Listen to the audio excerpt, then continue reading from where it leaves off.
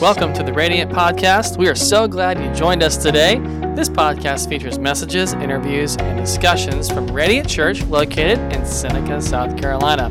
For more information about Radiant, visit radiantchurchsc.com. Here's today's episode. Hey, welcome to Radiant Church. My name is Andrew. I'm the lead pastor. We're so glad you could join us today, from where you're watching or listening from. If this is your first time joining us, hey, go to radiantchurchsc.com and click I'm new. If you fill out that short form online for us as a way of saying thanks, we're going to donate $5 to one of the nonprofits that's listed. Well, Happy New Year. We're officially into 2022 now, and I hope you had a great holiday season from wherever you're watching or listening from here today. A new year always brings new beginnings, right? And one of the things we do here at Radiant Church every year is we begin with 21 days of prayer. And that starts tomorrow, and it runs through Sunday, January 23rd. You can follow us on daily prayer points on our socials. You can also download a prayer guide that we've kind of put together for you. If you're watching on our website, just click the prayer guide attachment. That's on the same page as this message. If you're on YouTube or the podcast, you want to visit radiantchurchsc.com and click 21 days of prayer. You can download the prayer guide there. So New Year's are just great places to recalibrate, and at Radiant Church, we plan on doing the exact same thing the first month of every year. We want to recalibrate spiritually to remember who we are and why we do what we do. We did a series last January called Four Cups, which detailed our mission and why we're here. And, our mission is built around four key steps we want every person to experience. We want every person to first know God, find freedom, discover their purpose, and make a difference. But this year, I couldn't really escape a prodding that I believe God's Spirit was placing inside of me. And so I kept returning to the book of Daniel over and over and over and over again. And I just couldn't escape it. So we're starting an 11-week study today in Daniel. Now, I don't know if we're going to cover all of Daniel in 11 weeks. And if we don't, that's okay. We'll actually come back to it and finish it later in the year. Now, why Daniel? So there's a lot of books in the Bible. Why is Daniel so important? Well, Daniel is unique among the Old Testament books. And I'll get into who Daniel was in a moment, but this book has both a historical narrative and a prophetic message to it. The first 6 chapters deals exclusively with Daniel and his time in Babylon, and it's filled with messages and takeaways that are very applicable to our world today. How do you live your faith out in a culture, which is hostile? How do you do it with a system of government, which is doing all that it can to drive you in one direction and crush your faith at the same time? How do you use the culture you currently live in to reach the culture? How do you find the courage and faith to stand for what you believe in, knowing that it could cost you everything? The second half of the book deals with end times prophecy, something that theologians call eschatology, and that means the study of last things. This is likely the section of Daniel that we're going to slow down the most in, because I really want you to understand, with an open mind, what Daniel is referring to in this section. Much of eschatology is actually a theory, but we tend to treat it as fact. It's the least understood area of study in theology, but since it holds the destiny of humanity and the divine, it's obviously the most fascinating and the most captivating part of theology. And so Daniel is the most quoted book in Revelation, if you knew that or not. In fact, the same Jesus that John sees is the same one that Daniel sees, only Daniel calls him the Ancient of Days. Now, I truly believe that we're at a crossroads as followers of Christ. I know every generation says that, they have for centuries, but ours is no different. We're saying the same thing. But too much in our culture, in our government, in our world, is aligning together for us to ignore. And so this study will help us learn and better understand how to live for Christ in our current and future situation, and help us to trust God's providential hand at work in the future course of events which are yet to take place, but very well could in our own lifetimes. So let's start with who Daniel is, and then we'll tackle Daniel chapter 1, okay? So Daniel's a noble. He's a noble in the kingdom of Judah. Now, Israel had split into 2 kingdoms after King Solomon's death. Israel to the north and Judah to the south. King Nebuchadnezzar and the Babylonian Empire, they come onto the scene in 605 BC, and they conquer Judah, and the king, Jehoiakim, is deposed, and it's said to have been that he was executed by Nebuchadnezzar, though we can't really prove that. All the nobles and most of the royal family are taken into exile at this point. That includes includes Daniel and his friends. A second deportation happens in 597 BC. That includes the remaining nobility and many of the priests. Ezekiel would have been in the wave of exiles that left that time. The third and final siege results in the complete destruction of Jerusalem that Jeremiah predicted. Most of the people are carried into exile, and only the poorest of the poor are left in the land. Now, Daniel chapter 1 deals with this question. How do you live godly in an era where culture has so massively shifted away from God? We wrestle with this question a lot, don't we? What you're going to see in the first half of this book is just how frequently Daniel and his friends come into conflict with Babylonian law because they choose to live a different way than the way that they're being told to live. So look at Daniel chapter 1, verse number 1. All right? During the third year of King Jehoiakim's reign in Judah, King Nebuchadnezzar of Babylon came to Jerusalem and besieged it. The Lord gave him victory over King Jehoiakim of Judah and permitted him to take some of the sacred objects from the temple. So Nebuchadnezzar took them back to the land of Babylonia, and he placed them in the treasure house of his God. Babylonia, by the way, is Iraq, and Babylon is right outside of what is today Baghdad, just to give you an idea. Verse number 3. Then the king ordered Ashpenaz, his chief of staff, to bring to the palace some of the young men of Judah's royal family and other noble families who had been brought to Babylon as captives. Select only strong, healthy, and good-looking young men, he said, and make sure that they're well-versed in every branch of learning and are gifted with knowledge and good judgment and are suited to serve in the royal palace. Train these young men in the language and literature of Babylon. Verse number 5, the king assigned them a daily ration of food and wine from his own kitchens, and they were to be trained for 3 years. And then they would enter the royal service. All right. Now, when the culture shifts, here's a big question I want you to think about today. When the culture shifts, will you? You know, culture is constantly shifting and changing. It's never the same, but God never changes. And the question that all of us wrestle with on a near daily basis really comes down to this. Will you change with the culture and ask God to change with it or not?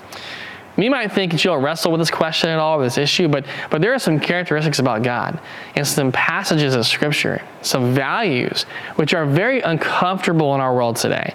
And instead of embracing who God is, we make, shameful excuses. Well, God didn't mean that. Or the Bible doesn't speak to this issue today. I mean, if God were to put those words down today, they would mean something entirely different. And what we do is we modify, or we change God to fit our context in our times. Now, you don't modify God to change with you, though you do modify yourself to change with God. We don't live in Babylon today, not literally speaking, but the same kind of spirit really does permeate our world. And the enemy is shifting our culture in every area to things which just aren't godly. And my hope in this teaching, and really throughout much of the first half of this series, is you're going to allow the Holy Spirit to show and convict you of some things that need to change in your life so you can connect with God on a much deeper and more intimate level. And so Daniel and his friends, they're in this environment where the culture has dramatically changed, right? That makes sense. They've been exiled to Babylon from Judah. They've just been told they're part of a group of Jewish exiles who are selected to enter the king's service as advisors. And so the first thing the king's chief of staff does, Ashpenaz, remember that name, Ashpenaz, what he does, he assigns new names to these exiles. And we're given what these names are in the next verse. Look at Daniel chapter 1, verse number 7. The chief of staff renamed them with these Babylonian names. Daniel was called Belshazzar. Hananiah was called Shadrach, Mishael was called Meshach, and Azariah was called Abednego. Now, if you were here for our first week of Christmas at the movies, or you listened to it last month, you're familiar with this part of the story because we covered it back then. And I'll just briefly touch on it one more time for those of you who weren't here. But the names are intentional because they're attempts by the Babylonians to strip away who these young men were. It was an effort to take away their very identities in a very humiliating fashion as well. And so Daniel's name, it meant God is my judge. Who can judge me but God? Pretty great name. His new name, Belshazzar, it meant Bel, or lady, protect the king. So we're shifting focus away from God to man here. Hananiah meant God is gracious, but it was changed to Shadrach, meaning I am fearful of God. And so we're shifting from God being good and gracious and holy to, evil and fearful, right? Mishael meant who is what God is, meaning there's no one like God, but it was changed to Meshach, which means despised and humiliated. Another shift. This time it's away from confidence. There's no one like God. Who is like God? Nobody. To cowardice. And finally, Azariah meant God as help, but that was changed to Abednego, which means slave of Nebo. And this shift marks another move away from God, this time, being to a slave of an idol, a false deity. As the enemy works to shift culture away from God, he seeks to bring as many people with him as possible. And one of the very first things which happens when culture shifts is an attempt to destroy your identity in Christ. It's an attempt to rename you from who God made you to be, what the culture thinks you should be like.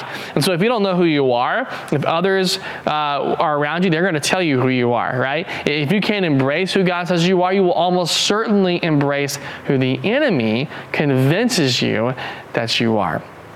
So if you're unsure of your place in this world, and if you're trying to figure out who you are, let's just start with the first step of how to find your identity, okay? You need to know God. Everything starts with knowing Him. And then you need to find freedom from the things which can keep you from living out that identity in Christ. And when you discover your purpose and begin to use that purpose to make a difference, well, then you've begun to really embrace and live out your God-given identity. But when the culture shifts, man, you better know who you are. I can tell you this, you won't make it. Daniel and his friends knew who they were.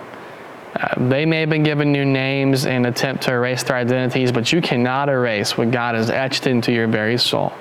And they knew eating many of the items from the king's table, it violated how God had instructed them to live. Most of the food and the wine have been offered to Babylonian idols and deities first, before being sent to the king's court. So Daniel and his friends knew they couldn't eat or drink anything which had been offered to a false deity. God had completely forbidden that. So look at verse number 8. But Daniel determined not to defile himself by eating the food and the wine given to them by the king. So he asked the chief of staff for permission not to eat these unacceptable foods. I want you to notice what Daniel doesn't do here. He doesn't shout in Ashpenaz's face that he's going to hell. He doesn't protest and boycott. He doesn't try to prove he's right and the king is wrong. He asks permission to disobey the king's order. Now, some of you live by the mantra that it's better to ask for forgiveness than permission, which is a fool's errand, by the way. Do not live that way. That's not how Daniel lived. All right? When the culture shifts, they'll try to tame you. They'll try to lure you into something you know is wrong. They get you to be part of a pact to go along with the rest of the group. And this can happen, by the way, whether you have strong convictions or no convictions. Strong convictions can still, stubbornly lead you in the wrong direction. And no convictions can guarantee you'll go whichever way the rest of the group follows. The best way to make sure you're heading in the right direction is to put God first. So we start off, the year, every year at Radiant Church with 21 days of prayer because we want to put God first as a church community.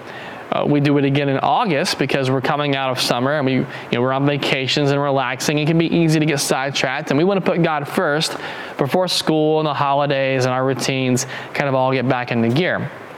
If you put God first, your strong convictions will lead you in the right direction. And if you don't have convictions, well, the Holy Spirit will provide them for you, okay? So when the culture shifts, don't lose your convictions. Let God's Spirit speak to you about what is right. And that's really the key here.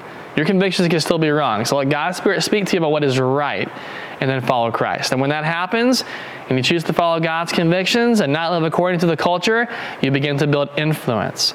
Look at the influence that Daniel begins to build with Ashpenaz. Verse number 9. Now God had given the chief of staff both respect and affection for Daniel. That's influence right there. But he responded, I'm afraid of my lord the king has ordered that you have to eat this food and wine. If you become pale and thin compared to the other youths your age, I'm afraid the king will have me beheaded. Whew. Tough gig, right? Fear is gripping Ashpenaz, and with good reason. But because Daniel had begun to gain influence, he speaks to the chief of staff and he asks that for the next 10 days, he's given only vegetables and water, And the chief of staff, watch this, he'll comply. Verse number 12, please test us for 10 days on a diet of vegetables and water, Daniel said. That's where we get the Daniel fast from, by the way. At the end of the 10 days, see how we look compared to the other young men who were eating the king's food, and then make your decision in light of what you see. The attendant agreed to Daniel's suggestion, and he tested them for 10 days. Now, 10 is typically associated with testing in Scripture. You have 10 commandments. We're told to give 10% of our income as a tithe to the Lord. The disciples and others were in the guest room of someone's home for 10 days before the Holy Spirit came in the book of Acts. So when the culture shifts, here's what you can take to the bank, okay? Hey, you're going to get tested. That's right. You're going to get tested. There will always be a moment where the culture gets in your face and you'll have a decision to make in a very difficult time. Do I go there, right? Do I do that? Or do I do what's right and do what God says? And that happens because what the culture is trying to do here is trying to claim you as its own. And the pressure will mount when the testing gets tougher. But if you can be like Daniel and his friends, if you can be determined to firmly stay rooted in who God is and who you are in Christ, if you can follow God's convictions and put Him first, you can overcome any test that is thrown your way. Verse number 15, at the end of the 10 days, Daniel and his friends looked healthier, better nourished, and the young men who'd been dealing with the food assigned by the king. And so after that, the attendant fed them only vegetables instead of the food and the wine provided for the others. Watch how God supernaturally here rewards Daniel and his friends for their faithfulness and their obedience. Look at what happens in the very next verse in Daniel chapter 1, verse 17. God gave these 4 young men unusual, supernatural, we could say, aptitude for understanding every aspect of literature and wisdom. And God gave Daniel the special ability to interpret the meanings of dreams and visions. Verse 18, when the training period ordered by the king was completed, the chief of staff brought all the young men to King Nebuchadnezzar. And the king talked with them, and no one impressed them as much as Daniel, Hananiah, Mishael, and Azariah. So they entered the royal service. And whenever the king consulted them in any matter requiring wisdom and balanced judgment, he found them 10 times more capable than any of the other magicians and enchanters in his entire kingdom. So Daniel remains in the royal service until the first year of the reign of King Cyrus. That's important, and we'll come back to Cyrus towards the end of the story of Daniel, which wraps up later on. I love how verse number 20 describes Daniel and his friends' wisdom. They were 10 times better than all the advisors in the king's service. Can I tell you that what God offers you is always 10 times better than whatever the world and the culture offers you? So as you go to work and as you go to school and the golf course, the ball field, you hang out with friends, you're going to encounter an opposing culture. And the question is, will you change with it or will you change it? Are you going to set the culture or reflect the culture? Resist the temptation, by the way, to separate into isolation during all this. You can't change the culture around you if you're not a part of it and you're not in it. So be the thermostat instead of the thermometer. Embrace your identity from who God says you are, not who the world says you are. There's a very public identification with Christ. It's not private, for your home life. If you're a Christian, you're a Christian at home and at work and at church and at school, in the doctor's office, even the DMV, man, okay? So learn a lesson from a group of Jewish young men who lived in a culture which was not too dissimilar from our own here today. Don't change with the culture. Change with God and allow Him to use you to change the culture around you. But that can't happen if you're first not a follower of Christ. And so perhaps you're watching and listening here today. You'd say, Pastor, I want to make a decision today to say yes to God. I want to influence people. I want to change the culture. And I want to start with my own life because change starts with you. It's like the old song Michael Jackson sang, starting with the man in the mirror, right? Asking him to make a change. That's so true. Change starts with you.